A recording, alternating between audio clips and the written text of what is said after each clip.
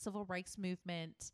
But where it really hit in pop culture, although there was a reference to it, and I pulled this up, I was like, New Jack City, 1991 film, New Jack City.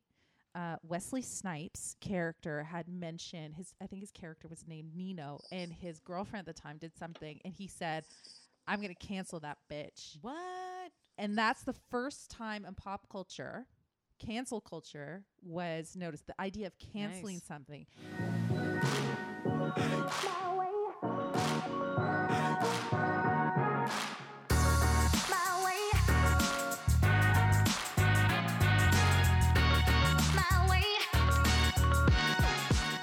Hey ladies. Hey ladies, and welcome back to Herspective. Another quarantine COVID version of Herspective. Yes, we were not with our guests, but this was our first episode we were able to record together side by side, so that was great. Back in the studio, which was also nice. Felt good to get back to some normalcy for us. Yeah, no, it was really nice to record beside you instead of just visualizing you and beside listening. Me. Yeah, exactly. Yeah. So before we get started, I just wanted to send out a quick thank you to our sponsor, Intamo Pleasurables, for supporting Herspective. Intamo Pleasurables is a Canadian sexual self-care company. They use 100% plant-based ingredients in all of their products. Ingredients like organic hemp seed oil, hyaluronic acid, vitamin E, and aloe for increased pleasure and decreased pain during sex. You'll find those ingredients in their personal lubricant, Wild Thing, and massage oil, Start Me Up, and more. They are a company that cares and gives back a portion from every sale to facilitate free sex and pleasure education in our communities. Head to intamopleasurables.com for their full line of products and use coupon code HERSPECTIVE20 at checkout. Yay, good job. And I hope people are using their Intamo products since we are going into week 10 of quarantine. So lots of time to be getting personal with yourself and your partner if you have one. And remember, always make time for that. But yes, now you do have the extra time. Yeah, so now there's no excuse. Enjoy it. So yeah, today is a bit of a different intro for us because our show is always meant to be as upbeat as possible, and we work really hard to break down stigmas and misconceptions by bringing you information in a fun and humorous but informative way through the help of our fabulous guests that we have so often. But today, like I said, it's a little bit different. We still have some amazing guests, and it's going to be a great episode. But we do want to address what has been going on in the world right now, specifically the most recent tragedy, which is the death of George Floyd. As two white women, we were at a loss on how to help. And so we reached out to our Black friends asking for advice, literally saying, like, what do we do? How do we help? Because we know we can never fully understand what it feels like, obviously, to be Black and then to be in the kind of position that they are in with such injustices and inequalities that are going on around the world to the Black community. But we do want to try and understand. So their advice was to get educated, to talk to your Black friends, family members, go to legitimate sites. That's the best resources to get educated and to start helping. Yeah, totally. Racism recurs as long as it goes unchecked. So even though we understand that we never will understand as white people, we want to stand together nonetheless. So we want to show our support against racism and injustice and police brutality. And we're doing that by, like you said, Laura, reaching out to our Black friends, getting information on how to do that properly, and going from there. So we just want to, show our support. We just want to make sure that everyone else is showing their support as well, and coming together at this really, like you said, tragic, horrendous time. Yeah, exactly. And we wanted to make sure that we were showing our support properly. So that's why it's so important to get educated and make sure you're having those conversations with friends and family members that maybe aren't as aware and educated, and certainly in the home, if you have children like I do, like they are going to understand it better than I did growing up. So I'm having those conversations with them. And other ways that you can help is to donate to certain organizations. In Canada, there is the Canadian Race Relations Foundation. It's called CanadaHelps.org. And there is one that you may have seen posted about is colorofchange.org as well, and you can donate there only if you have a U.S. passport number, though. So 2 great resources and 2 great places to help support through a monetary sense, if that's something that you are able and wanting to do. And again, like for us, we do have a platform, and we want to use this platform to open discussions and help bring awareness to areas that need it or are misunderstood. And racism specifically is something that needs to be forefront right now, and we ourselves need to get educated, and we'll continue to do so. That is our promise to our listeners and to the Black community. We have a really fun episode, though, today. Interestingly enough, it does talk about cultures, but from a counterculture, subculture, cancel culture, and of course, pop culture kind of way. We have a really great episode for you today, and we are going to be joined by Chrissy Newton, owner and founder of the PR agency Vocab Communications, and Marie Nicola. She is a digital media specialist and social media influencer, and together they are Alt Pop Repeat, which is a new and amazing and super interesting podcast all about pop culture and counterculture. So if you're looking for a new podcast to listen to, definitely check out Alt Pop Repeat. These women are very, very well versed in pop culture as well as subculture, counterculture, cancel culture. So all the cultures. And that's what we're going to be chatting about today. Yeah, we'll get into that more today and explain what all that means. Exactly. And we do touch on a little bit of where some different trends and cultures came from as it pertains to race and different things that went on in society. So without further ado, we are super excited to welcome to the show Chrissy and Marie. Thank you for being here, ladies. Yay, thank you for having us. So excited to have you guys on. Oh, so excited to chat. Let's do it. Well, we've already been chatting, which is so nice. We'll have to do another episode about all the other stuff we were just talking about. So many female conversations and so many. Yes. It's hilarious. Yeah, so many that we had to start a podcast about it. Right, yeah, that's what you do. That makes total sense. Oh, called Alt Pop Repeat, and so we're very curious about that and how that got started.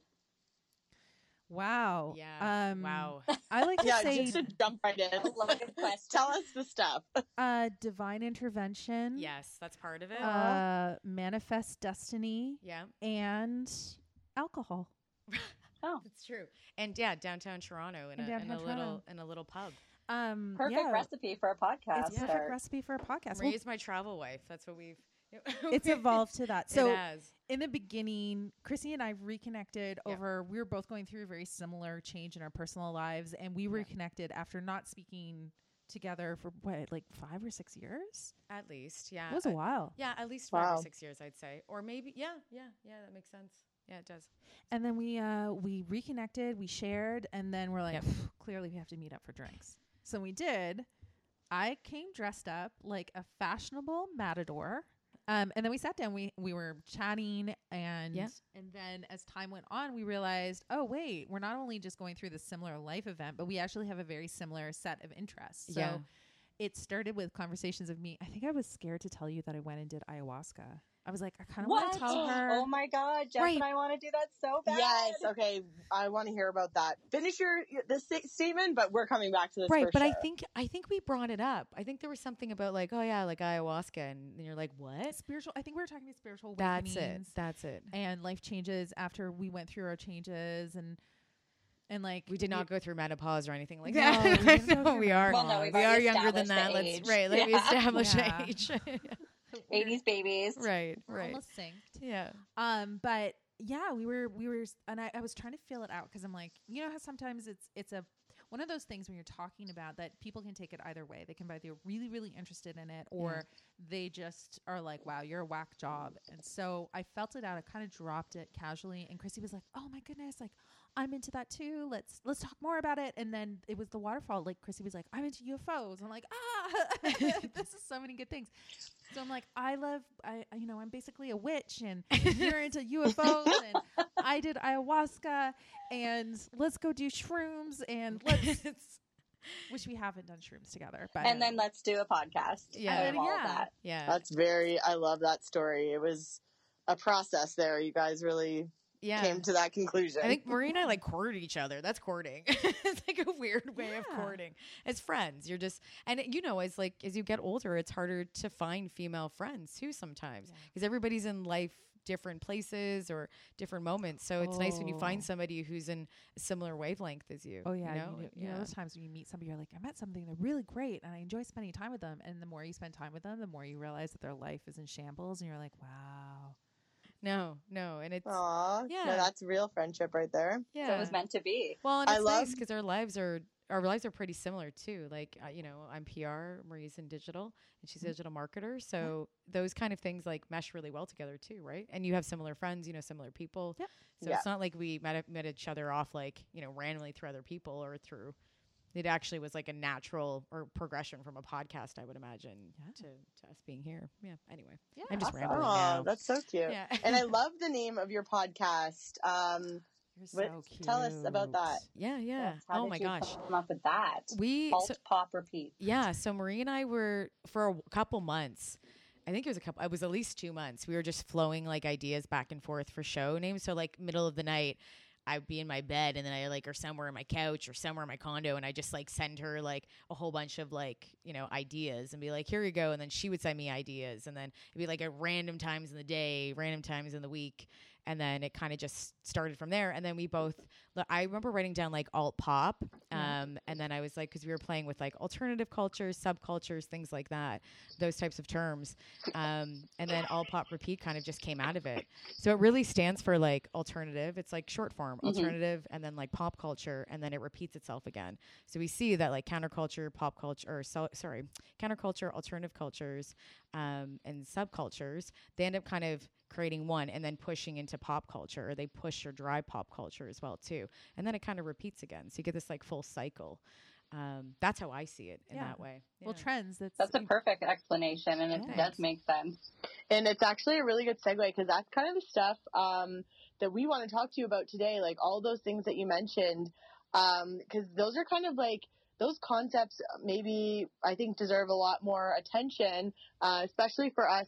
We are really interested in that. We haven't really talked about anything like that before. So I'm super excited to hear about how all that translates for you guys. And also, I love the fact that you guys wanted to start a podcast about pop culture in general. I think that's super interesting. It's a topic that everybody loves to talk about. There's no shortage of material either. And you always find yourself going down different rabbit holes when you get into pop culture chats and references and stuff. And then it's oh my God, remember this? Oh, it's super nostalgic. I think we should start with is explaining it. For sure. Yeah. Chrissy, you take it because you've got this down on lock. I'll try to. Jeez. Pressure now. So counterculture starts off as, it's not the norm, right? It's outside of the norm that you would generally look at any form of culture, or it's not in our pop culture day. So it's all of it. It's ideas that are not aligning with modern day mainstream society. So we look at things like feminist rights, the first wave movement, the second wave movement. We look at LGBT rights, even drag culture is part of that too. Punk is part of that. It started as counterculture, civil rights. So all of those things that we have now in mainstream culture were driven and started by counterculture, and they started by small groups. So subculture is totally separate out of that as well too. So counterculture and subculture are not the same thing, and a lot of people think that they are, but they're not. So when you're looking at counterculture, it's generally just a group of people that don't align with the ideals of mainstream today pop culture. Yeah, or mainstream culture in general. And then what's subculture? Yeah. Yeah, so subculture we look at is a classification of, we have culture, which is the mainstream, and they follow the same norms as mainstream culture, but they've driven something outside of it. So for example, cosplay is like where they dress up and but there's still people that still love, they do cosplay things. They're still picking stuff from pop culture though. They're dressing up as, you know, cartoons or movies or, you know, things that they enjoy. If there's animation, stuff like that. But they're still following the mainstream ideals of pop culture or just mainstream culture in general. So counterculture is a antithesis to mainstream culture. Yeah. Right. Subculture so far is a group of people which align for the most part with mainstream pop culture ideals. However, they have subculture like interests, whether they are in cosplay, maybe they're a furry. Maybe they're in. It could be a furry, What did you just say? or a brony. A brony. A brony is So they're a furry. Is I don't know what those are either. Are there people who like to dress up in like mascot costumes and play the role of animals, and they have sexual encounters in those situations? The furries. Wow. Yeah, and a brony is someone So is a then what- male that likes My Little Pony, and they do like there's brony festivals, there's brony conventions. Well, Yeah, Right. but Specifically, Friendship is Magic, the reboot of My Little Pony, not the original series. good point. And so, That's very detailed. But then you look at things, for Very example, punk. Punk started as counterculture, and then it moved into subculture, and now it's really embedded into the mainstream populace. So you can get cultures that kind of move along, right? LGBT is part of that as well too. I would say it kind of had the same lineage. I would say like drags too. So I would say LGBT movement, gay rights is a counterculture movement, and within that counterculture movement, you have drag culture, which is a subculture. Yeah, and so these are people that they have different ideas. You know, like for example, like the Bohemian movement that came out of punk. They were rebelling outside of that in the 70s discos era. They wanted something else. They were, you know, anarchists, things like that. So they're always trying to push the limits. I think that's more what counterculture is, a way to look at it. It's people pushing the limits and having different ideas and then, you know, thinking outside the box sometimes. Doesn't mean that counterculture is always right. Doesn't mean that it is. Right now, we're talking about on our show, and I'll pop repeat, we're talking about counterculture that mainly comes from the 60s, 70s, and 80s. We haven't even dived into it, and we will, the counterculture that's actually happening today. Because That's exactly what we wanted to chat to you about, because we were talking about counterculture before the show about like the hippie movement and feminism and things like that, and what kind of spawned from there. And exactly, what does counterculture look like today? Because we were also saying, like, in a way it's people non-conforming too, right? Yep. But before that, like you said, LGBT is counterculture. It started, right? It started as counterculture. Yeah, so that's to ask. It started like that. Now it's norm, mainstream. Like now it's culture. Like now it's embedded into the mainstream, so it's becoming more acceptable, right? Like even though, for example, feminism's the same way. We're in the third wave movement, but we're still fighting. You know, we're still looking. But now it's more. We have rights. Hopefully, we have more rights than we've ever had before. And same with LGBT. They're becoming more accepted, and it's becoming. You know, teens are having more conversations, and there's people that are more openly gay now. Being polygamous is like honestly like polyamory is becoming a norm right now in some. It is. Yeah, and that I would say that's more of a modern thing right now because we have shows about polygamy, and then we have a lot of people within age ranges that I was having this conversation with a guy friend of mine, and he told me in a month he had 5 women come up to him and say that they were polyamorous, and I went, oh my God. Like we have you can see the transition moving. So in LGBT, it's the same thing. It doesn't mean that it's fully accepted, but it's way more accepted than it would have been 20 or 30 years ago. Exactly. Yeah. So that's how you get to, like, that's how a sub or a counterculture becomes mainstream culture or a mainstream, is like it's all based around acceptance. Like once a large enough group in society or society as a whole accepts what you're doing or what that group is doing or what you stand for or how you identify, then you no longer are considered a sub or a counterculture. And do people, like, if you are part of a counter or subculture, do you want to stay that way, or do you want is the to be goal part of to mainstream? make it mainstream? I don't think. I mean, for feminism, of course it is. I mean, it depends on where you sit, right? Yeah. So for some things, there's a watershed moment. I always say we call it the sink.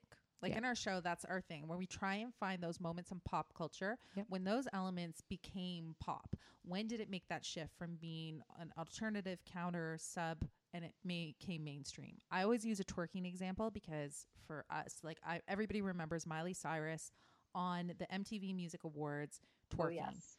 Yep. Again, arguably, I always call it the Jersey Turnpike. It was less twerking and more. If you were a fan of Jersey Shore, you will know exactly what that dance move is. Oh yeah. But before Miley But, Cyrus, okay, but I think exactly what you just said is kind of the main thing. Like, to me, that wasn't like good twerking. Sorry if this goes Yeah, against no, it, but that's why I think it was such a pivotal moment, because there is so much better twerking going on, and then she did that, and it was like, that's twerking. You know what I mean? So I think it was. But you might not have the known best that. A example lot for of that. people might not even have known didn't what even know. they didn't know, and so she put it to a different group of. She put it in the mainstream light. she brought You know, into the MTV Music mainstream. Awards when she was performing. Because previous to that, I mean, there were songs. There was a woman named Lady and out of Atlanta had her song called "Twerkin'." My Pussy Be Poppin' was a couple of her songs. Nobody knew who she was. She was talking about twerking. As early as 2010, was able to find conversations not I even participated in, which was asking that question: what is twerking? Yeah. You have Big Frida, who is the godmother of New Orleans bounce, which is a music style that came out in the late 90s, which New Orleans bounce is a type of twerking. And there's pockets of these were all around the United States, and it was living and thriving. It actually has its roots on the Ivory Coast, and it was imported to the United States by way of slavery. So as we're looking in the history of WIG, twerking became a part of our collective consciousness after this one moment on MTV. The entire world at that point had a conversation of what the hell is Miley Cyrus doing on stage during her performance? What was that? And when people are saying it was twerking, then twerking became a thing, and now we know it. We covet it. We love it. Yep. We attempt to do it. Some of us more successfully than others. But Yep. before that time, we didn't know what it Heyo. was. Yeah. So she was in that way. There's some sort of co-opting and appropriation, which obviously we see. That's a case of somebody who is trying to take a trend and make it popular. LGBT is something where we were trying to force the mainstream culture to truly accept gay rights as human rights. Yeah, and I wouldn't even say force. I think there's moments that you get people that are the counterculture. I mean, the counterculture pushers into pop culture, right? So you get those people, but it's also through cultural things like film and television, music, literature. There's all these things that are stem from pop culture or culture in general that influence it. So you're getting all these people that will get picked up. For example, like we look at Marie, your idol. Who's my idol? Who's your idol? RuPaul. Yeah, so RuPaul is like that prime example of pushing drag into the mainstream. He Yeah, fought in the for 90s. it for sure, but I think there was an acceptance that went along with it. So there are these wonderful art forms that come with culture that are self-expression, that are picked up, and that's what helps drive it. It happened in punk. It's happened in a lot of cultures And I would as well say, too. like, Hip hop music, huge. do you know what's a good example of somebody of a group, a subculture that did not want it to go mainstream? A subculture that did not. Do you wanna- I have- punk I have- is Punk did not want to go 100%. mainstream No, because it I was didn't. selling out. Yeah. But also hipsters. Very recently, hipsters did not want people to. They rejected even the title of being called hipsters because they were trying to be so Really? anti-establishment Yeah. by dressing in their thrift shop wear to try and look indifferent, to have their fixie bikes and their vintage. Like they really wanted to show that they were so anti-pop, decadence, indulgence, mainstream, and really kind of stuck to this vintage idea. The hipster started from the hippie movement that I would say was influenced, because the hippie movement came first, and then the hipster was kind of, I would say, is a new form of that, because the hippie movement was a counterculture movement, and I think grow that your own food, right. and use bikes, Minimalist, right? Right. Like more of And like I think that's the someone hipster who is doesn't part of that. consume and buy into all of the like trends, because that's what I think about when we talk about some of this stuff, is that it all eventually becomes also a trend. Like fashion trend. is always totally like hooked right into these things. So like, Well, that's what defines usually most of these things.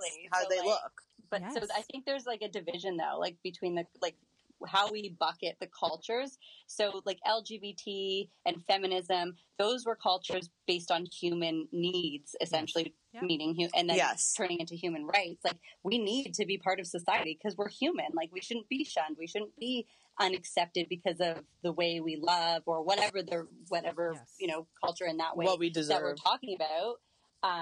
Like women being like, we're women. We're So humans. you're men and we're women. We deserve the same rights. Yes. Yeah, And same 100%. with anybody that identifies as LGBT. Yeah. Q. Same thing. But then when you talk about like hipster, punk, so much more of an image with it. So that is where like the fashion ties into it. Like, they definitely have their own set of beliefs and ideals and like that whole nonconformity attitude for a lot of those people, but they also look a certain way, right? And listen to a certain music. Yeah. And so it is very like tied into like what is kind of, well, it becomes trendy because then people are like, oh, that's sort of obscure. I want to wear ripped jeans or I want to be really extreme with my glam if we're talking about like drag and stuff like that. Yeah. Or even like modern musicians and artists now, they seem to dress like pretty out there, and then people want to associate and look like that as well. So it seems like people that started with the counterculture kind of paved the way for it to trickle down, and other people want to follow that trend. For sure. Yeah. And Even though that's probably not their intention. right. or- Like, I don't always call, you know, being part of the LGBT community and being a woman is not a trend, right? Like, I don't, right. Like, I don't That's call what it I'm saying. There's right. a difference between the bucket. 100%. Yeah. So I would, Yeah. and, you know, and telling someone if they're LGBT that they're a trend, they just be like, oh my gosh. So you No. don't want to do that. So so in my mind, like there are things that trends build out of that as well too, but being part of a lifestyle that is part of like civil rights and things like that, I don't call those trends. I just call them movements. And I think that mainly what counterculture is are movements, and they happen, and then trends kind of come out of it, and fashion and things like that. And the reason why that happens is a lot of the time consumer brands and corporate companies use that to build off trends, and they help create those trends. And people in PR like myself and other people in PR, you know, look at that because we see things that are becoming part of the main populace, and then we go, great, how do we adopt that? And then how do we attach a consumer brand, or how do we attach an identity with this brand to align with that moral or ideology? So would you say that that's like using that movement for It can. consumer? And we talk about this in our with George Strombolopoulos in our episode 2 of our podcast. We talk a little bit about the Lucky Strike cigarettes campaign that happened with Edward Bernays, who's the godfather of PR, and how he manipulated the mass public and women to smoke and called them torches of freedom. And so in the Easter Day parade, he had women in, I believe, the 1930s walk down in the Easter parade smoking, and he called the media and he tipped them off, and they came out and they said that the women were doing that because they wanted to be like men and they wanted equality. But what they were really doing was helping the tobacco industry to create more money, because the CEO and the owner asked Edward Bernays if he could create a campaign that drove women in, because they knew that if they had the women consumer, they'd make more money and double their profits. Yeah, So they marketing. used a movement to That's create intelligent. right. And what Edward Bernays is, he is the nephew of Freudian. So and that he's the nephew of Freud. Yeah. And so on that side, it talks a lot about mass manipulation and how that was used. There's a really great documentary if people are listening to watch. It's called Century of Self. Check it out. It's unbelievable. And it will give you the breakdown of how PR really started and then where it's kind of gone today, and how corporate brands use movements to I hate saying the word manipulate, but to capitalize. Well, that's kind of what it is. Exactly. Yeah. If you look into, I'm sure with your PR background, you know of the psychology behind marketing and things like that, and that's using that information is what makes it super effective, and that's exactly what was proven. Whether or not capitalizing on it might be right or whatever, it worked. So yeah, it's just shocking to think, like, if you go back in time, women were frowned upon smoking in public. I mean, anyone's frowned upon now for smoking in public, but at the time in particular, women were frowned upon for smoking in public. There is even criticisms women would have that they don't even know. They would do courses that was actually one of the things that some of the tobacco companies were doing in order to entice and invite women in, because they knew it was such a lucrative market. But what they had been going up against was mass, widespread, mainstream unacceptance of women as smokers. So they had courses to teach women how to hold a cigarette, how to light a cigarette, how to smoke a cigarette, like Cigarette literal etiquette. courses for women to apply to It's go insane. to. And since none of it was working, they would go and take the course, but they still weren't smoking in public. And then our buddy Bernays comes in. He's like, yo, let's buddy do Bernays. this. Let's make it look like these girls are going out there during the Easter Day parade, and we're just going to have them light up a cigarette. And we want beautiful women to go down the street smoking loud and proud, and the world would be like, whoa, look at these brassy young lassies with their cigarettes. He was a mass manipulator. gross. It is Feminine gross. and making And smoking you know what the masculine, crazy right? part is too, is that during that time there was like a difference between like democracy and capitalism. They weren't one. Edward Bernays is one of the first people to bring capitalism and democracy together, and they should be separate. Edward Bernays really did, and he thought, in their mind, they thought they were helping the second wave, but really it might have helped the second wave, but they were making a lot of money off it. So Yeah. So he essentially created a new culture. you know, we'll see like the next movement, the next counterculture movement for women. I'm really curious to see what the fourth wave is going to be. You know, in my mind, it's probably going to be a little more global, because the second wave was more global, but it wasn't fully global. Acceptance and voicing. Yeah. Acceptance, not victim blaming. Like now so fourth wave was recognizing the toxicity in our own language relating to women and our societal interpretations of how women should be. So we now were saying, we started asking when people are going to court. You can't. Real time now. Well, and there is documentation that's not just a man's, for example's recollection of it, right? Or retelling. Yeah. But so this is what you're talking about is like, would you say Western or North American feminism? Because And culture. Great and question. culture, because clearly around the world, we may be a certain place in terms of feminism, but And a lot of other places culture as well. That's a are great way point. behind us. Yeah, it's a Oh. great point. There's tons. So true. Yeah, that's what I think the next wave, the fourth wave will be more global, because the first wave and the second wave for us was only based in North America. And then the third wave went a little more global, went into South Korea. It's went all over the place.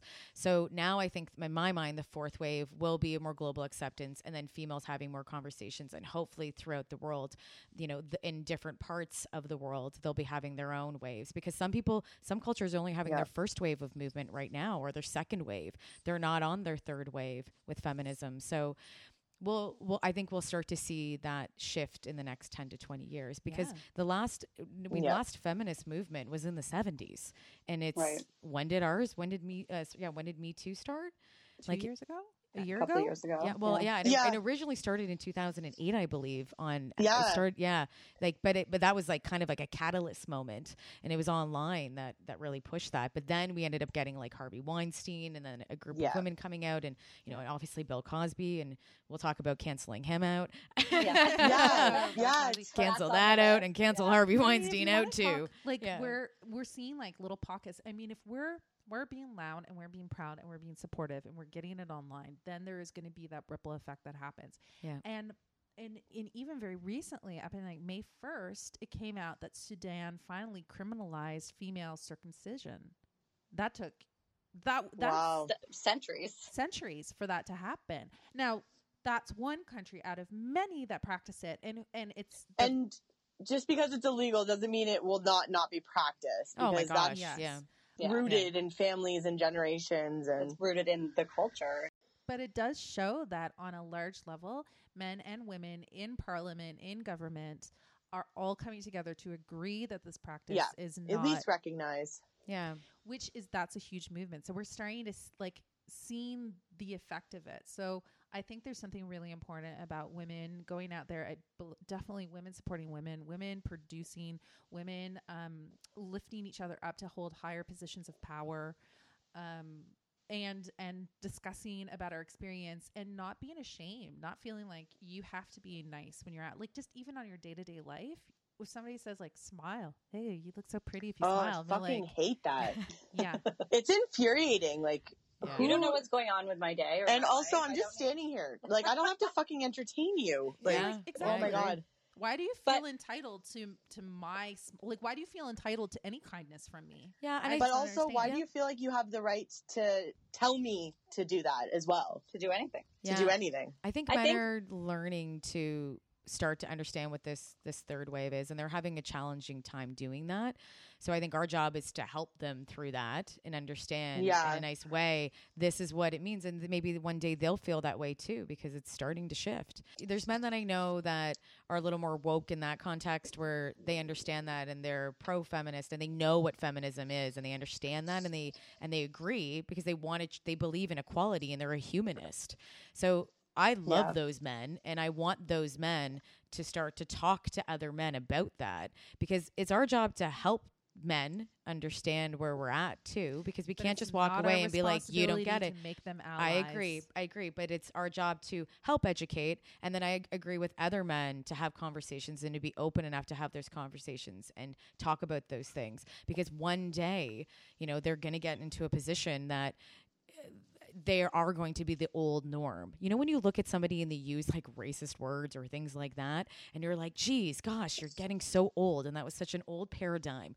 We're moving that way now. And I'm really proud of men that are trying to understand that they don't want to fall in that paradigm anymore because they don't want to be like their grandparents that are using racial slurs or doing stuff that's inappropriate, especially when it comes to women. And I think I'm hopeful for the next generation to be like that. Yeah. Yeah, I think it's a recognition of equality and respect. Yes, Like that's yes. the Which core of it. naturally ages, like the racism naturally ages out, I think. We hope. Probably not fast enough. And hopefully Same for sexism sexism, does. but- Right, exactly. Yeah. I think it But, will more like, and more. I'm I don't hopeful. think that we as women are responsible for doing that, but I do think that we have to like you were saying. Speak up. But I think it'd be open we to do have to guide them and conversations. teach them. Yeah, well, I think it's open. But I've we had a lot of shouldn't I've had a lot of my have guy to. friends call me and have said, Chrissy, I'm not sure what this I'm not sure about this part of feminism, or I'm not sure about That's this, a and this great is what question to ask. what is or I'm not sure if I'm doing something appropriately. I'm happy that they can call me and they know I'm not going to judge that's them. fantastic. Right. And that's what I want other women and other men to feel comfortable so they can ask women and say, hey, am I doing this right? Or maybe I'm looking at this the wrong way. And for me to say, no, hey, come on in. If you're, there's a thing called conversation, and we're allowed to have it. And I don't need to judge you. But I also can explain to you why maybe I don't think what you're aligning to or your ideals is not really what generally women want, I think those are there's and I'm not going to say all the obviously I'm not going to say all the conversations I've had because those are private with my male friends, but I'm happy for them that they're willing enough to be want to learn and be able to ask questions to be open. That is a productive relationship. Very. I don't think it's our responsibility. I'm like, it's not our responsibility to convince men to be allies, to educate men to be allies. In that, when men are, and we see this especially with sexual assault cases, Harvey Weinstein, people who do gross abuses of power, that generally are a male in power who's targeting a subordinate female in order to take advantage, and then just assume that because of his position and his role in life that he doesn't need to be held accountable to his actions, because women are afraid to speak out because they'll lose their job, or they'll be shunned, or they'll be shamed, or people won't take them seriously, and all these things. So they kind of take advantage of a situation, they push it. And so I just don't feel like, it's our responsibility. I think that we need to just live our best lives in order to lead by example, to have productive conversations with the men that are willing, who are open enough to ask. Yeah. And those learn things and and evolve. learn. Yeah, learn and evolve. So that and then also just staying true to ourselves. So if something happens, like I had an incident last year with somebody who was close to me, and they overstepped a boundary, with me when I was hanging out with him. And he was somebody I'd known my entire life, and I called him out on it, but I refused. And he was like, oh, don't tell anybody. I'd be really embarrassed. I told everyone. I was like, no, I am not going to feel ashamed over your shitty choices. I'm Yeah. sorry. I told Chrissy. I told my parents. I told my sisters. I told everybody. You told And the podcast. She told my I dog. told the podcast. Yeah, but I don't live in shame. I don't live in shame. I will not live in fear. No. Because it's not my responsibility is not to hold onto your shame, your regret, your embarrassment. My life here is to live the best life I possibly can be. And if I'm going to be a feminist, to stand true to my ideals and be an example to other people, young and old, I need to demystify this entire thing and not carry it with me. And the best way to do that is to talk It's it not out. our job as women also to protect That's what I men's think it is. bad choices Yeah. or No, gosh, no. And I would never condone a bad choice. No. You know, that's when you have to say to them, like, you were wrong. Eat a dick. But yeah, eat a dick and you were wrong. But that Yeah. takes women and men together to say you were wrong. And then also men telling men you were wrong. Other men need to tell other men when they've crossed that boundary, because a lot of men, when sexual assault or things happen, you know, this is not in all cases. I'm not going to generalize, but no, absolutely not. people know when people are groups of friends. I know what Marie's doing. I know what other friends are doing. So I know when somebody's living a lifestyle that I don't agree with in my friendship group, if it's male or female. So if that person, I would be shocked if they hid it for their entire life from their friends. So I really think that male friends do know that male friends are doing it. They just don't stand up for other I also women. think And I think that needs to be that conversation where a guy goes, that's not right. You're wrong. And you need to change the way you think, or you need to change the way you act, because that's not appropriate. I just don't know if every single time that something like that, guys know if they've done something inappropriate. They already know that. Like, people know if you've hurt someone. But I think a lot of the times they're not going to go to their friends and be like, you know, an extreme example is, I, you know, forced myself on her. Like, I'm sure the language that they use isn't so, you know, like blaming of themselves. You know what I mean? Oh yeah, I'm she sure wanted it. You know, she was Oh, playing yeah, I hard to hooked up with get. this chick. She Or, wanted like, it. Yeah. Well, Yeah, not even like I raped her, but like, you know, that's really I don't think they extreme, would but- ever say that. Like, who would be like, yo, I went out and raped this bitch? Like, I don't think they Yeah. would be so aggressive. Don't think that that's how it's going on. But if that was verbalized to their friends, I would really hope that their Then friends F would be y'all. like, "What the fuck?" They're Right, like, but but I I'm calling for a pizza at 911. But it might not even be please come." verbal. Yeah. It might not even be verbal cues. It might be like physical cues. They're out in the When they're bar out, yeah. and they're like hitting on a woman, and woman's like, leave me alone, and they keep getting aggressive, There's and a- they're not getting that physical cue when a woman's like, I don't like you, get out of my space. And so it takes a guy to be like, hey, maybe she doesn't like you, leave it alone. Sometimes Yeah, it takes I think another that male there's- friend to do that. And Yeah. that doesn't mean Brutality, sexual though. assault. There's a different line, right? Where you're making her feel uncomfortable. Don't make her There's- feel uncomfortable. There's always like elements though, like, you know, when it's like you said, Lauren, group mentality. So if you're out with your bud, and this is so generalized, obviously, but Mhm. it's like, oh, she doesn't like you, bud, and egging him on now. So then he feels like he has to prove something. Yeah, So see, then, that's not, you see know. that exactly. I don't like that Listen- mentality. We're taught as like little young girls and women that it's okay for, you know, our shining male is going to come on this like horse and, you know, and And he save wasn't us. trying to rescue her. Right, He was and trying to kill Right, himself. or like Sleeping Beauty. Yeah. She's Oh, sleeping yeah, and she's all getting of kissed. Titanic. Like it's Titanic. it's Rose just was too gonna much. jump off the Titanic, and Jack saved her. Knight in shining armor. Jack had shit to life. He's like, I'm broke, I'm poor. He's like, I'm just last night I was sleeping under a bridge, and then tonight I'm having dinner with you fine folks, having champagne and caviar. But you know what? It Go is true what you're saying about the archetypes that are displayed in pop culture, in terms of romantic gestures and stuff like that. Oh yeah. But when in reality, when those things are displayed, it's like predatory and Unwanted. very unwanted. Imagine a man threatening to kill himself unless you went out with him in real life. You'd be like, "What the fuck? You're Get like, away from Red me!" flag. I'm You're sorry, unstable.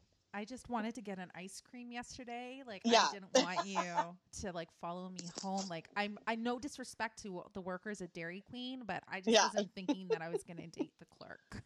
Yeah, So, Yeah. no, I'm it's just But you know, It's it's funny. We crazy. talked about sort of this idea of like that, you know, that romance fairy tale love with Dr. Jess, and she is very like that's not a thing.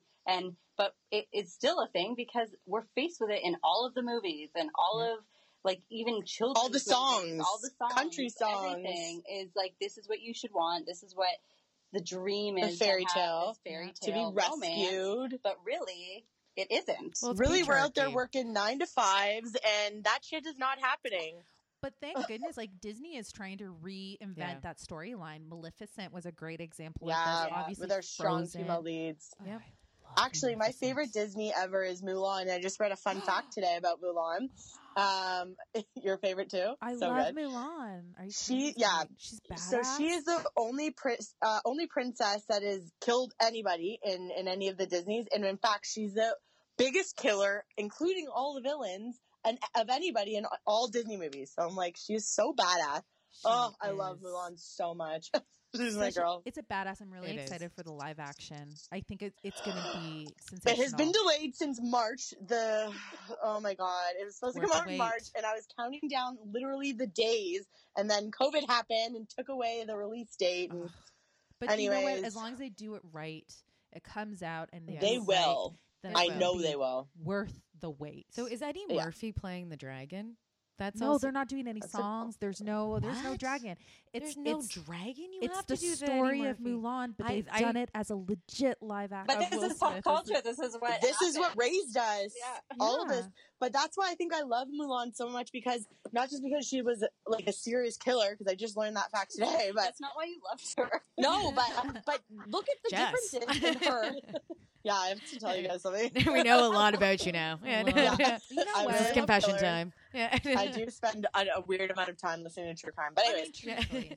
that Oh, is sorry, the go on. girl of all the princesses who isn't like Exactly you a said. princess. Nowadays it is different with what they're trying to do with Disney. But look at Sleeping Beauty. She just had to lie there at 16 years old for 16 years Oh, yeah. before she got kissed by a guy. She doesn't Yeah. even say anything the whole time. Snow Like, White. look at She had Snow to take White. care That of was like not 7 men. consensual. P.S. Yes. Like 7 little men. No. Like- It's just like that's what was portrayed. That's what was raising us. And then Mulan comes in. She's like, I don't need to be kissed by a guy. I don't need to, It's just like, She had I'm going to act like fight. a man to I know, she sure fucking did, which is still a point of contention, obviously, because it would just be ideal if she didn't, but whatever. That's history. That's just the way it was. That was the An archetype emperor of ruling it. China. But you see how the generations, like things have started to shift. Obviously, most of the Disney movies that come out now are female-led characters And, Yeah. girls of strong. color. And and all different They're working with cultures that. and races. So, I mean, what is happening? The movements that are happening in countercultures and subcultures are making a difference into like mainstream. Like it is now like it would be weird to see a movie like a Disney movie that was more like had a base of Sleeping Beauty or Snow White. Well, I don't think Everyone's anyone would like it. What just happened here? Did we just like Nobody would like it. Not fall even back the in time kids, 50 I don't years? think. Yeah. It'd be It's- really weird. But it would set women back. It would set Yeah. women back. But I mean, Yeah. this is where we're talking about culture, pop culture in particular, where I'm like, some people are like, oh, it's just it can be a frivolous show. I'm like, no, there's just because something is a part of the mainstream doesn't mean that it's not valid. Yeah, and there's It doesn't 100% mean it's that valid. it can't have a positive impact. The conversations that we're having right now are impacted by the media we see, by the stories that have been fed to us our entire lives, and the news, and who we want to be as people. It all kind of shapes who we are, but what's the type of culture that we consume the most of? Oh, it's pop It's culture not- for sure. I mean, I would love to say it's high culture, but it's not. It's Yeah. popular culture. Yeah, and also Yeah. like Marie and I, when we started this project, we started All Pop Repeat. The one common goal I think between both of us was showing people how they're so similar. And even though we're using different words and different lexicons, we're all connected. So counterculture does that as well too when it's moving into pop culture. It's showing people that even if they're in counterculture worlds, they can still relate to people in the pop culture world too as well. They're connected, and we're showing those syncs as we call it, but showing that those catalyst moments and those moments that people can relate to. And hopefully in the end of that, people go, "Hey, I'm not that different because I relate to that movement." Or I understand now where that movement came from. Yeah. So I think counterculture, we both really love it. I think it's a really beautiful thing. I just think it's misunderstood because a lot of people don't know the roots of it. And that's kind of our goal, is to show people how they're so similar and how everyone's connected. And then also show the wonderful world that counterculture has created now that we live in. Yeah, the pop culture has roots, and those Yeah. roots are deep. And sometimes it's they're deeply rooted in our history that many of us had just never learned or were forgotten. Like, as I said, twerking was a cultural dance that it was important in the United States by way of the slave trade. And it's significant. It's interesting that slavery, the entire reason slavery, how they operated was to eradicate and remove somebody's cultural identity in order to control and manipulate them to be subordinate and keep them in a state of slavery. So why did the act of twerking, how did this dance somehow survive for so long? And then now it's becoming pop culture. So it really starts opening up this whole spectrum of how really beautiful and varied our mainstream culture is, and hopefully giving dues to the movements and the cultures and the people that helped to color that space in and really influence it. Yeah, I think it creates empathy too, because for example, like even cannabis, we're doing a segment on cannabis coming up soon, and oh my gosh. This happens all the time when we get to deep dive into shows, because again, sometimes you only know what you know. You only know surface level. So obviously when we do a show, we have to learn more. So we go in and learn way more than I probably would have known on my own by watching something like a documentary.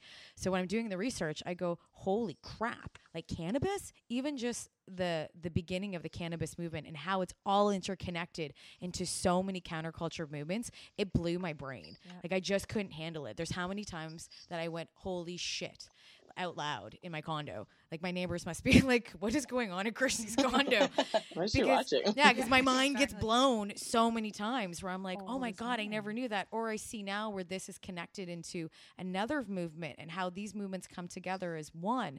It's really unbelievable. And cannabis is one of those as well too. But I think, so many. Yeah, but in general, I think that when other people are learning about counterculture and they get to deep dive, or hopefully when they listen to our show, it creates like that form of empathy too, because you might not know where something stemmed from. And then you go, oh my God, I can relate to that. But I never really liked those people. But now I understand them a little bit more and better now. Yeah. And hopefully that's what that does. Yeah.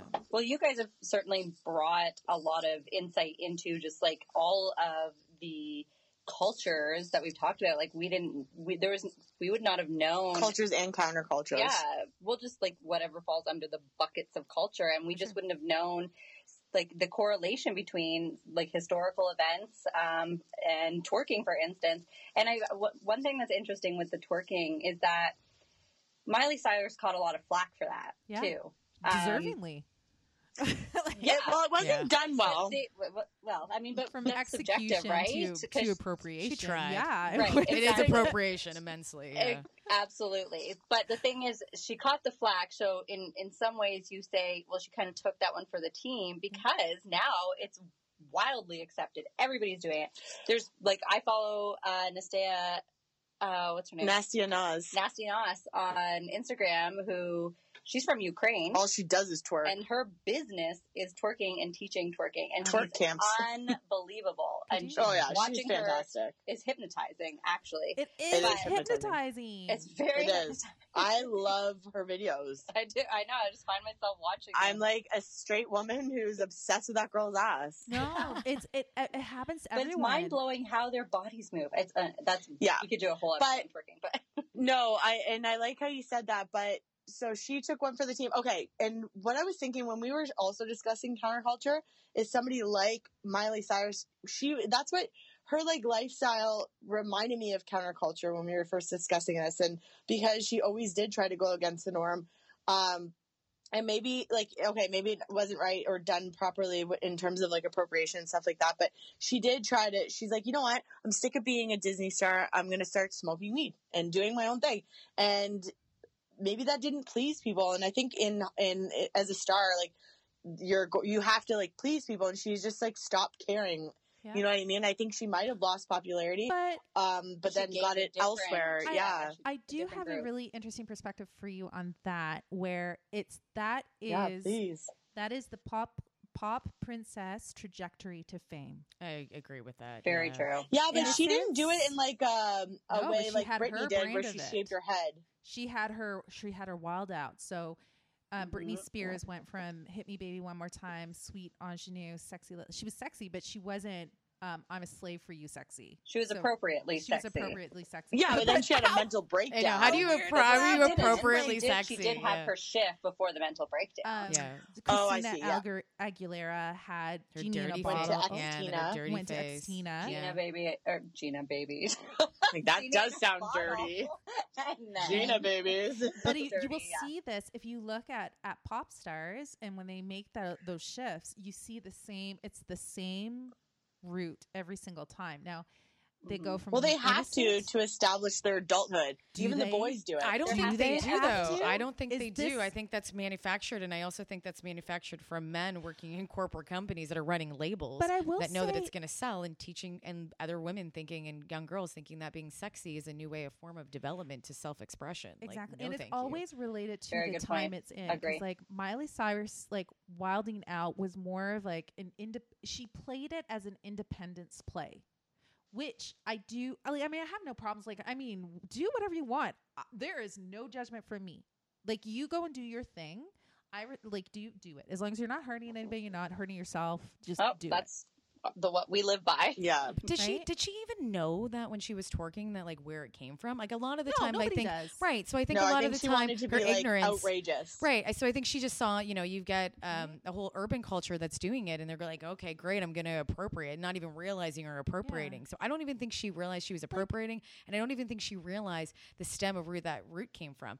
Her even smoking weed, she probably doesn't even know it's a counterculture. She might now, but when she was younger, I don't know. I don't know enough definitely- about Miley Cyrus to say if she did or not, but Yeah. I never like to assume, but if I had to, I'm probably going to say at that age, they're probably not as in tune to what the past counterculture was. They right? just don't look at it. In They the will same when they get way. older. At some point, you start to learn Because and I mean, develop. we didn't have right? the conversation. We did not have a conversation of appropriation when Gwen Stefani went solo after No Doubt, and she She had, did the lamb stuff. yeah, Love Angel Music Baby, and she had her Harajuku Girls. Yeah. She did. There was some backlash on But that. recently- but it was, Yeah. like when it started More happening, recently. I do remember like it was in some media outlets and magazines and stuff when magazines were still really a thing. But it was Yeah. very, very minor. It certainly wasn't forefront like any kind of misappropriation would be now. So No. it's interesting because even that has evolved, right? Like you're getting called out. Yeah, like Yeah. I think now she's has received more. Well, she stopped. Yeah, she totally stopped. definitely- But when you She look let back the to it, it does look Harajuku really Girls weird. Go free, She girls. freed them. Okay, I but don't I love do. you anymore. Go, like throwing rocks at them, setting them free in the forest. Yeah. Yeah. Vincent Moffey like letting her. Well, like Harajuku I don't. Girls My go. favorite Okay. pop star right now is Billie Eilish.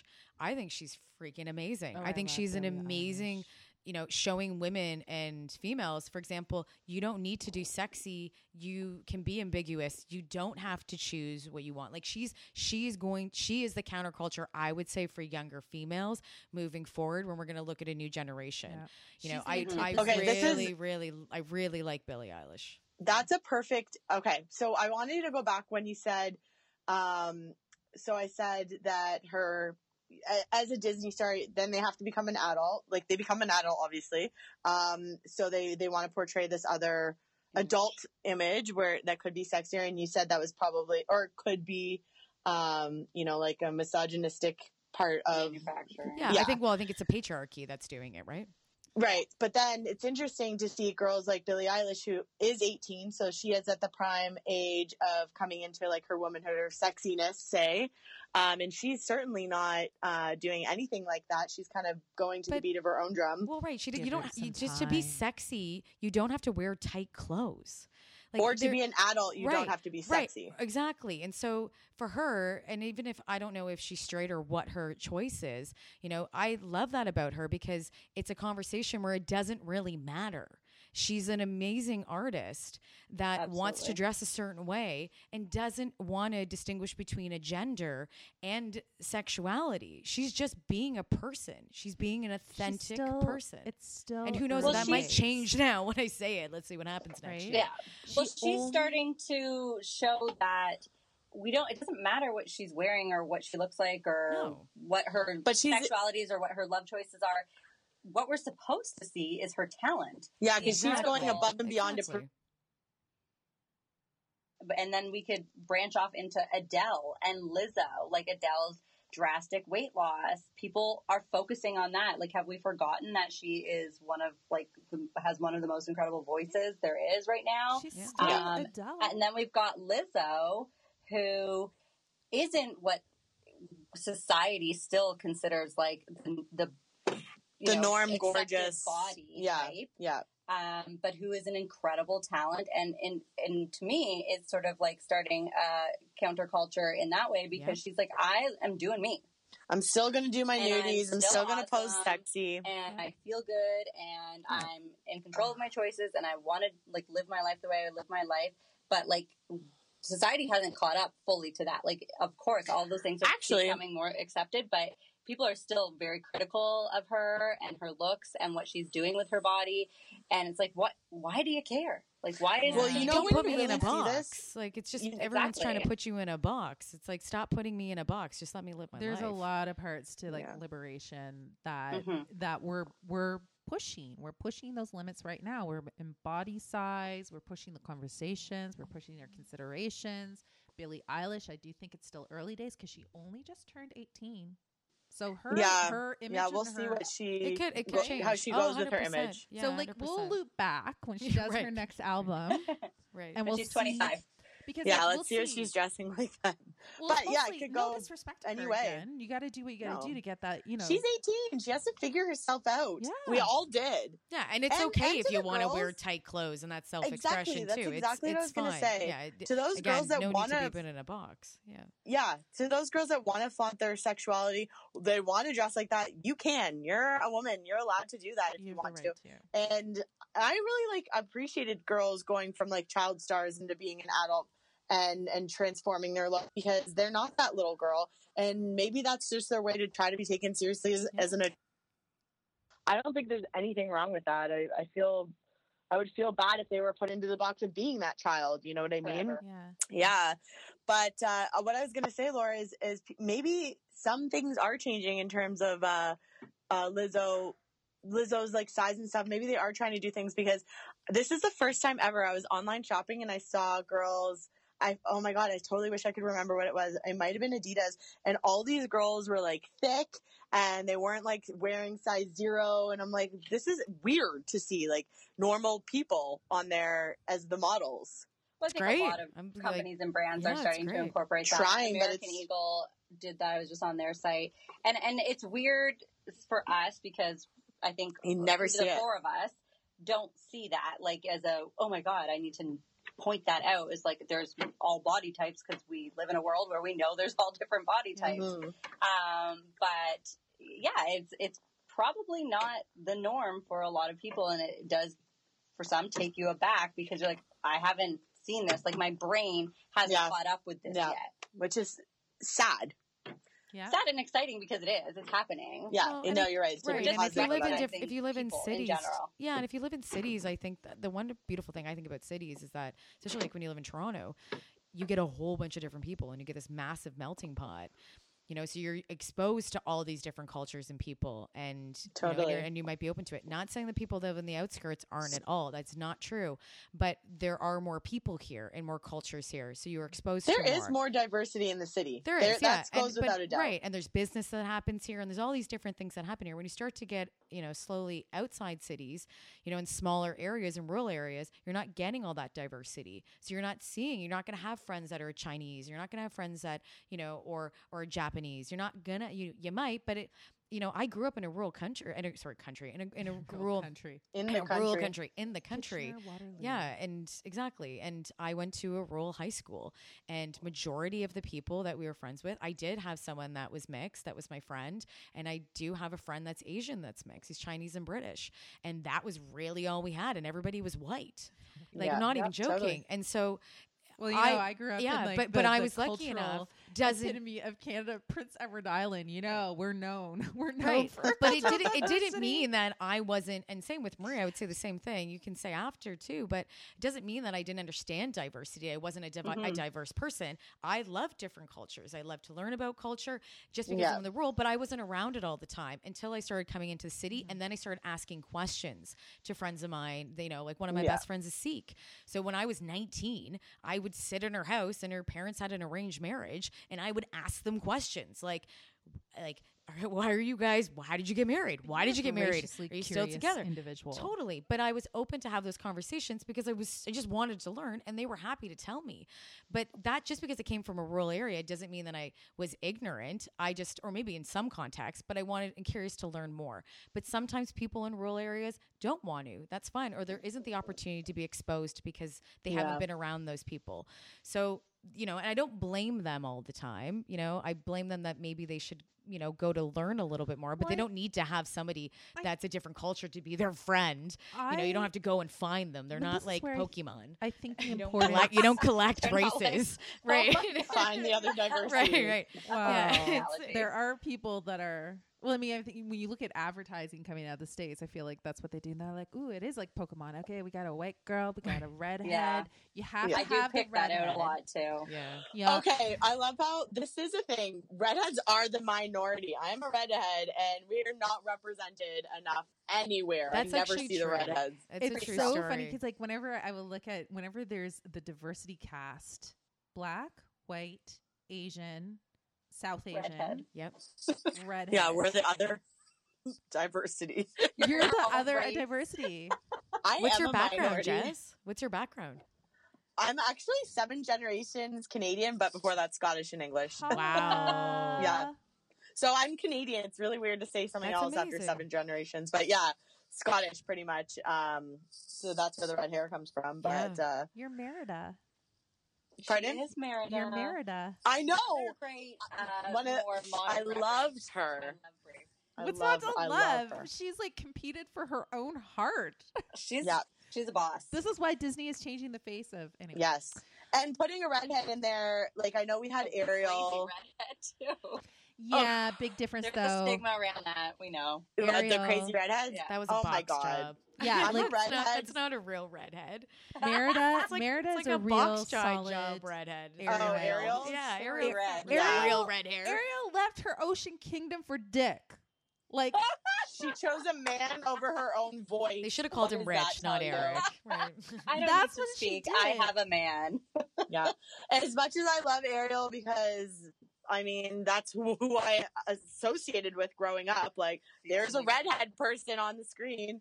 Not that it's like you know Don't she was a identify fish with her. and her redhead was a little Half. fake. But anyways, her red hair. Oh But my God. no, she. Yeah. Anyways, that's a whole nother Disney one where they like But that's did a a whole number thing. for It's a- females. It was a different generation too. It was Yes. still in line with the Cinderellas, with Snow White, Yeah. with Sleeping Beauty. Where the You know life's what, ladies? I end think we're all goals going to is start finding a man. Disney podcast. Yeah, honestly, right? I Finding could talk Disney. Disney 24/7. Same. But anyways, you know what I wanted to ask about is a bit more cancel culture. So we kind of covered how like counterculture influences pop culture, but how does like cancel culture come in, and like what is it? Cancel What do you think? culture is really interesting because where do you think the roots of? I'm just going to throw this out there. Where do you guys think the roots of cancel culture came from? you guys Well, have- Racism? yeah, slavery again. Fair. That's actually really good. It came out of Black culture, civil rights movement, but where it really hit in pop culture, although there was a reference to it, and I pulled this up. I was like, New Jack City, 1991 film, New Jack City. Wesley Snipes' character had mentioned I think his character was named Nino, and his girlfriend at the time did something, and he said, "I'm gonna cancel that bitch." What? And that's the first time in pop culture, cancel culture was noticed. The idea of canceling Nice. something, and then when it actually hit, and it hit on Twitter.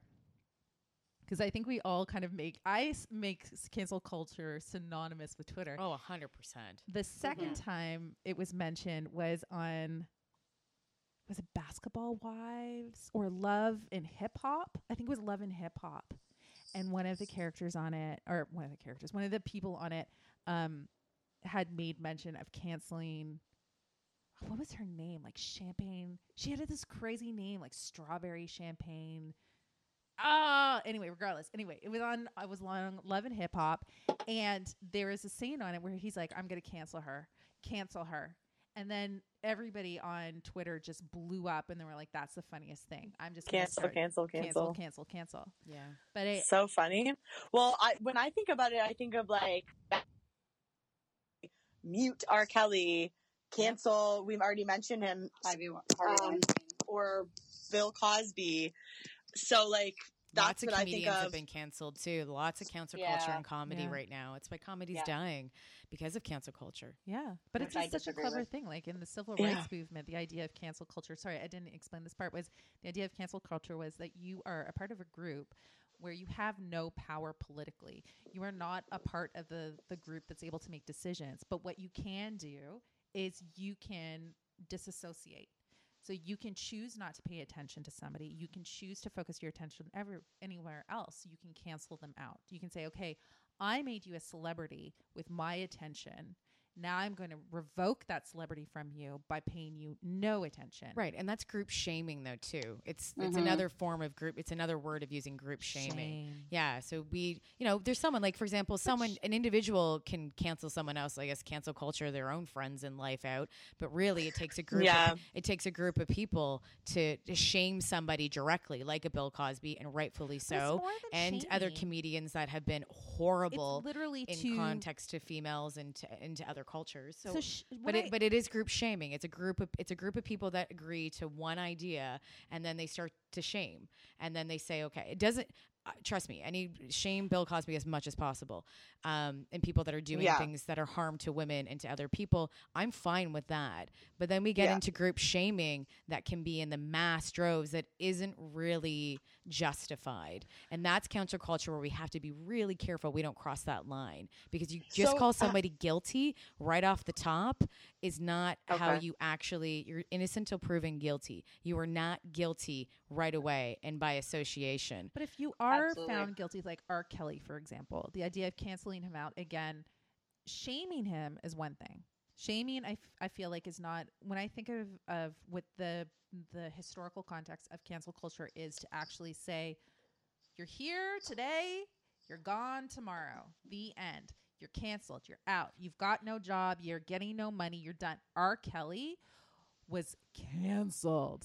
You are no longer making money. You are dropped. You are done. We are not going to say you should be he who shall not be named, the end. But that started from shaming, though. It did start shaming. And obviously there's rightful so. But why isn't Chris Brown then canceled? Like, I don't understand that. I canceled Chris Brown out of my life because I'm like, I don't like Chris Brown, so I'll cancel culture him individually as a person. But I think canceled Chris Brown. I don't listen to this. But why? Yeah, why isn't Chris Brown canceled? He's had multiple assault charges against women and other people.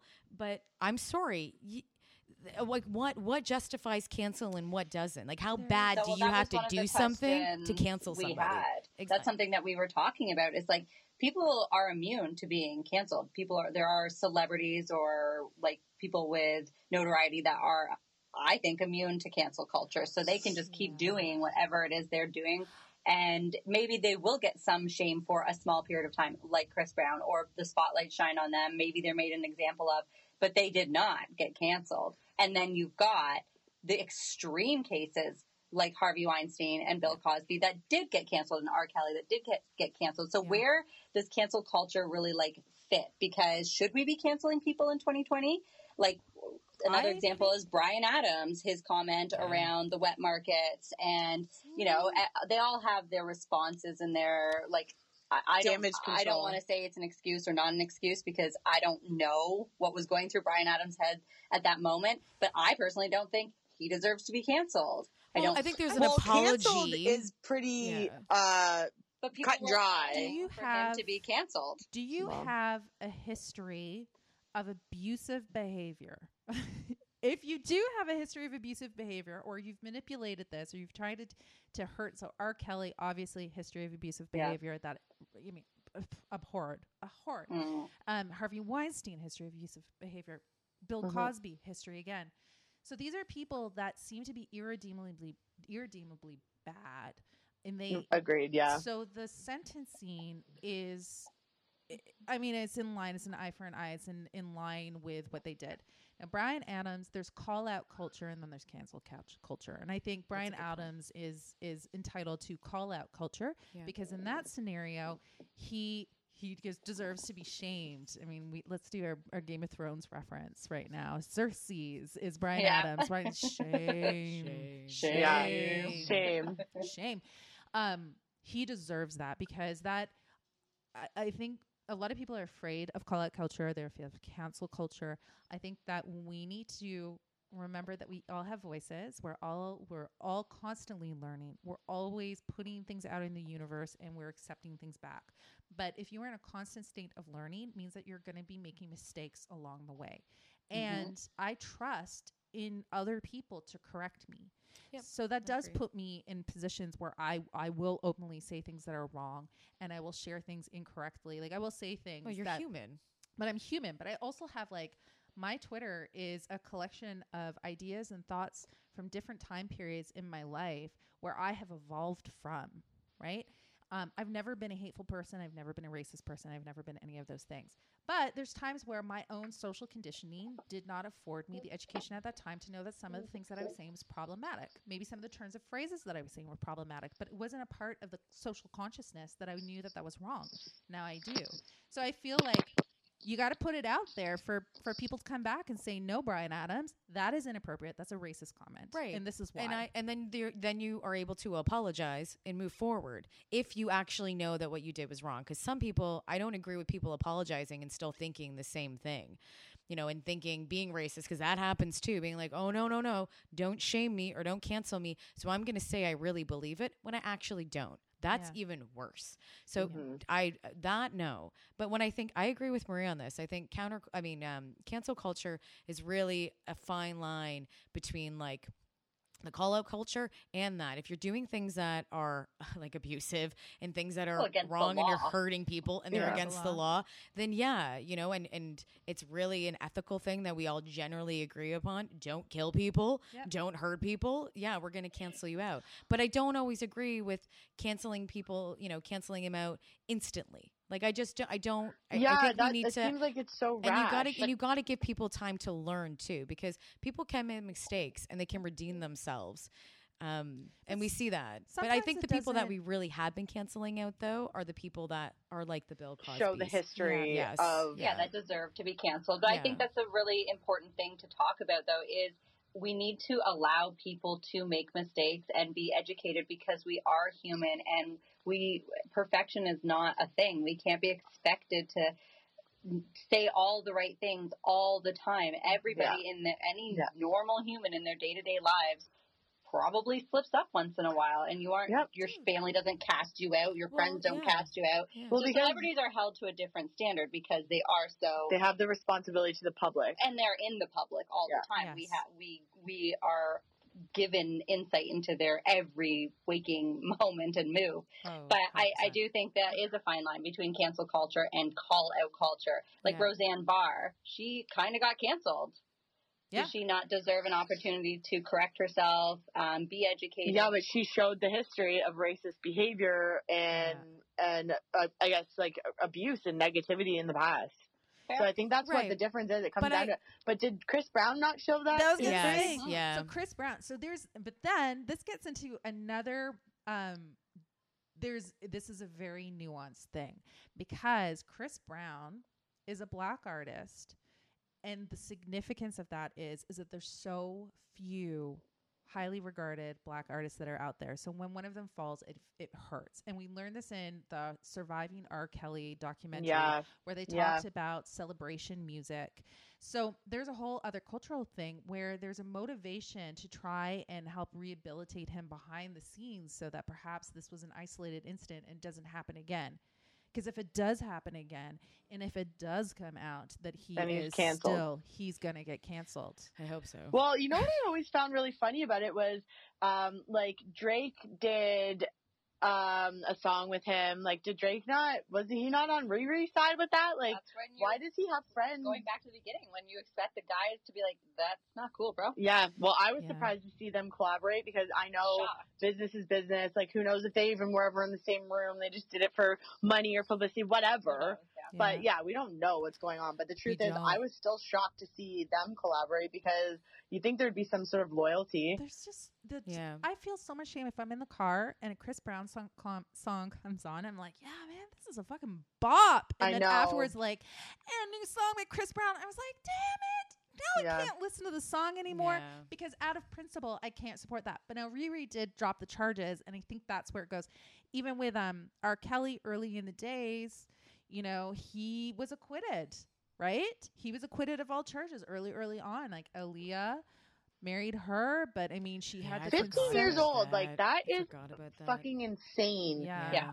But That was Again, cause a for. different time though. So it just shows that all the like a lot of like what's happening in these different cultures, like the subs and the alternative and Yeah. counter and pop and all of them, are all correlated with what era you're in. Yeah. Even Time. that being in the 90s, that was. that's when I stopped listening to Yeah. R. Kelly, was when he married Yeah. Aaliyah, because I'm like, I feel like there's Really? something. That Yeah, was so inappropriate. You knew back then? yeah. I was not Again. into it because when it came out, Aaliyah was young. Yeah, And but she lied about her age. She always said she was older. I was like, she was 16, and they were She like, was oh, she got 15 when they married. get married, I think. And that's when I stopped listening to him. So the culture, like whenever I would go out with my friends, we go to hip hop nights and they play an Kelly song. I'm like, I don't get it. The only R. Kelly song I knew was the one that Dave Chappelle I was did the going to say, I cover believe I on. could fly. No. I'm gonna pee on you, piss on you. Remember that? Oh, right. Dave right, Chappelle right, did a Oh, right. remake. Yeah, he In the did, closet or out of the closet? That, from the that remix album. Ignition. Yeah, out of that Remix Gotta closet. love you, Ignition. Dave Chappelle. Ignition. Yeah. Ignition. Yeah. See, He he's redid the one that Ignition. I loved R. Kelly.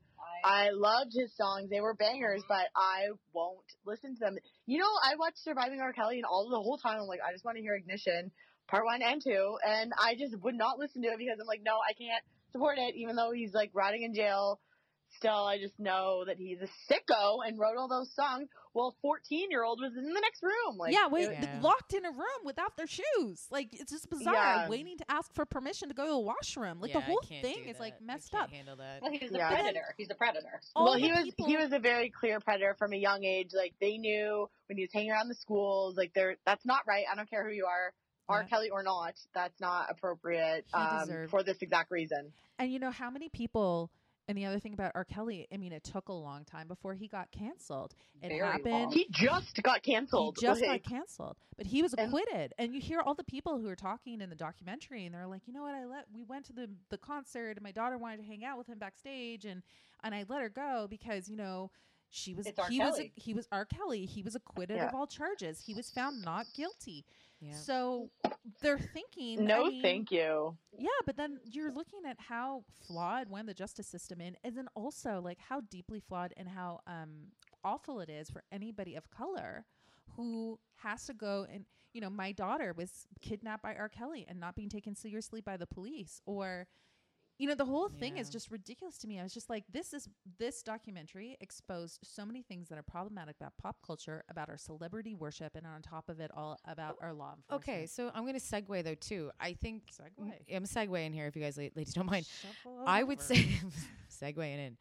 I would say though with counterculture, counterculture with cancel culture, we're also canceling other cultures out of it. Like for example, when I go back to comedy is dying because of cancel Yeah. culture and not Agreed. and really putting limits on what comedians and people can say because they're freaking out because they're like, well, I can't say that because I'm going to get shamed or I'm going to get called out or I'm going to get canceled. So I can't talk about this when really it's probably satire and it needs to be said. And it's calling out a certain type of culture for being a certain way and making comments on society. We're not getting satire anymore. We're not getting those things anymore because cancel culture is canceling it. And Yeah. I'm Yeah. a huge fan of stand-up comedy. I Me love, too. yeah. And Me I'm like, too. and I love the sitcoms. satire. Yeah, I'm not Yeah. offended me by too. it. I want No, that. like the raunchier, the Ricky better. Gervais, Yes, I yes. love Want it. him Love and what it. he stands for because he says, like, yes, you can still be funny. It's Yeah. okay. Funny is funny. Like, Yeah. if you don't like it, then don't listen to it. Yeah, Right? don't If you go to like those it, shows. Don't go to those shows. Don't follow those comedians. But it doesn't mean you can't do what you do. Yes. Oh, phone Yeah. call. Yeah, honestly, know, right? sorry guys. I know. Can you hear that in the Hey, background? Liam, get out of here. Decline. But you know what I think it comes down to is comedians are meant to kind of push the boundaries. Like that Yeah. is usually what's funny and shocking, and that's what gets people to have a reaction. So, of course, comedy will die when they're being silenced. they're- And yeah. Yeah. Take a But look. you're right, Marie, when you say like the satire usually is calling out some of these other cultures and like Yeah. bringing attention to things that need attention that otherwise aren't getting it because we're Yes. too afraid to talk about it or to recognize it, and But now Emma's like- nothing will get like talked about. yeah, addressed. But it kind of lightens a lot of it too. Like, obviously, comedy allows for the comedic relief in a lot of issues. Yeah, especially so when shitty things are happening in the world, sometimes you just need to laugh. to laugh Yes, at them, Laugh at yes. the shitty And we Yeah, can't we exactly. can't cancel laughter out. Like But I there's- No. I just don't it's necessary. this There's- is why there's that fine line, and With- we need to let comedians be comedians when they're good comedians. We need to Yeah. let them make those comments because it's going to shape the world that we live in and help open up people's eyes in different ways rather than telling them what to think.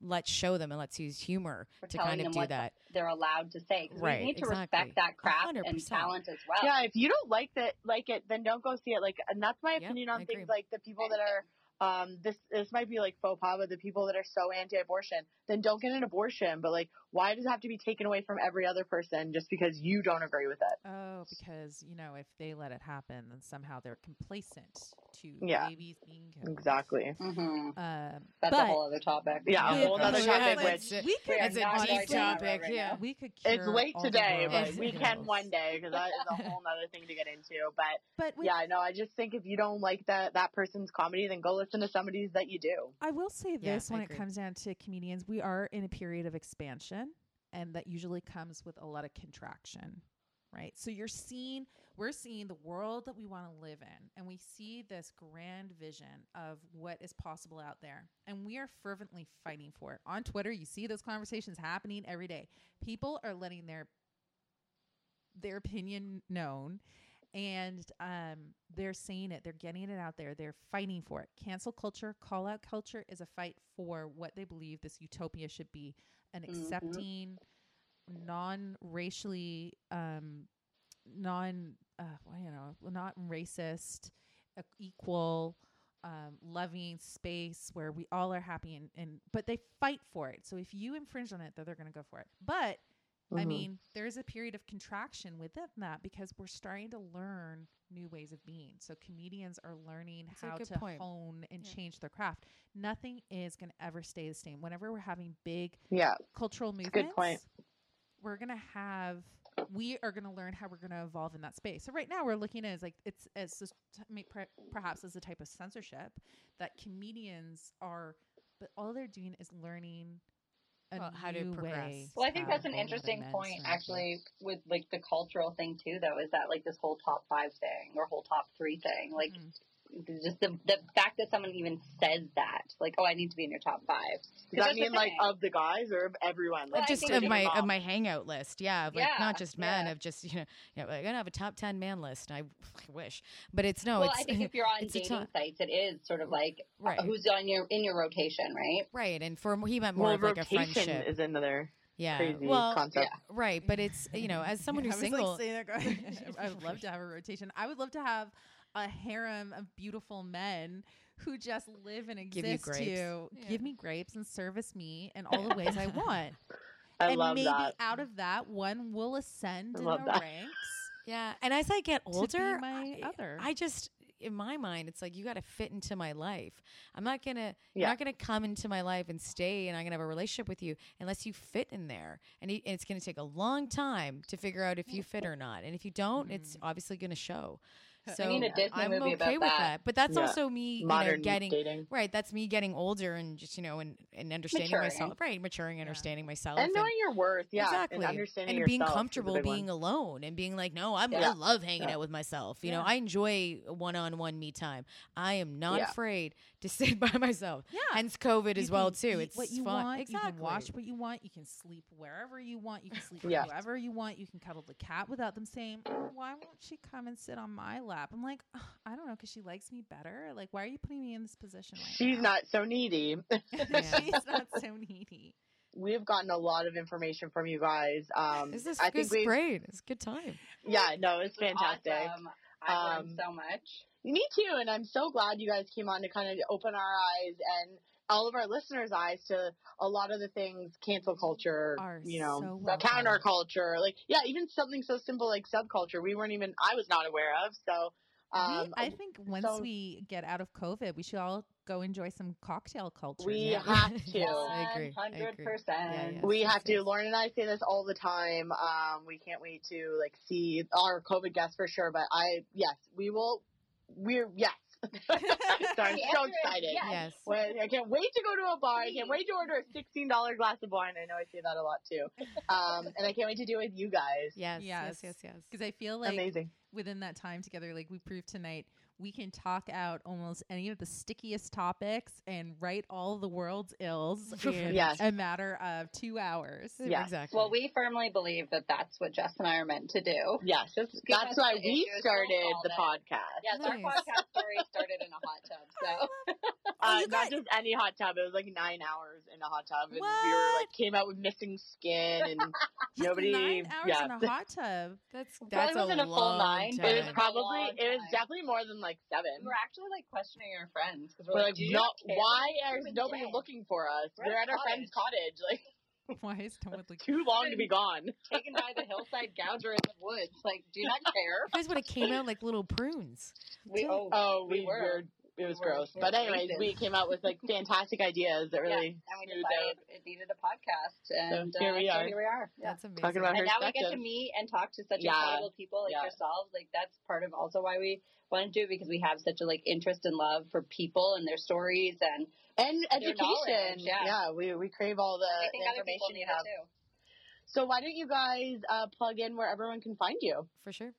You can go to allpoprepeat.com. And you can find us on Instagram at altpoprepeat, all one word, ALTPOPREPEAT.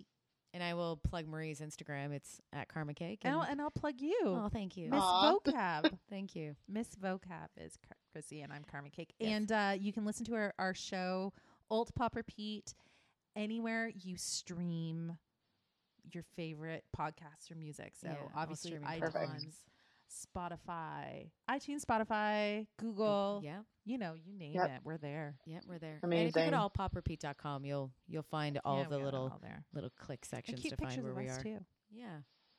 Awesome. Amazing. And as always, you can follow us at herspective_podcast.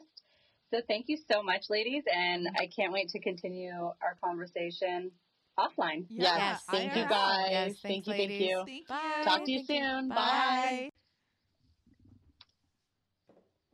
Hello. Wow.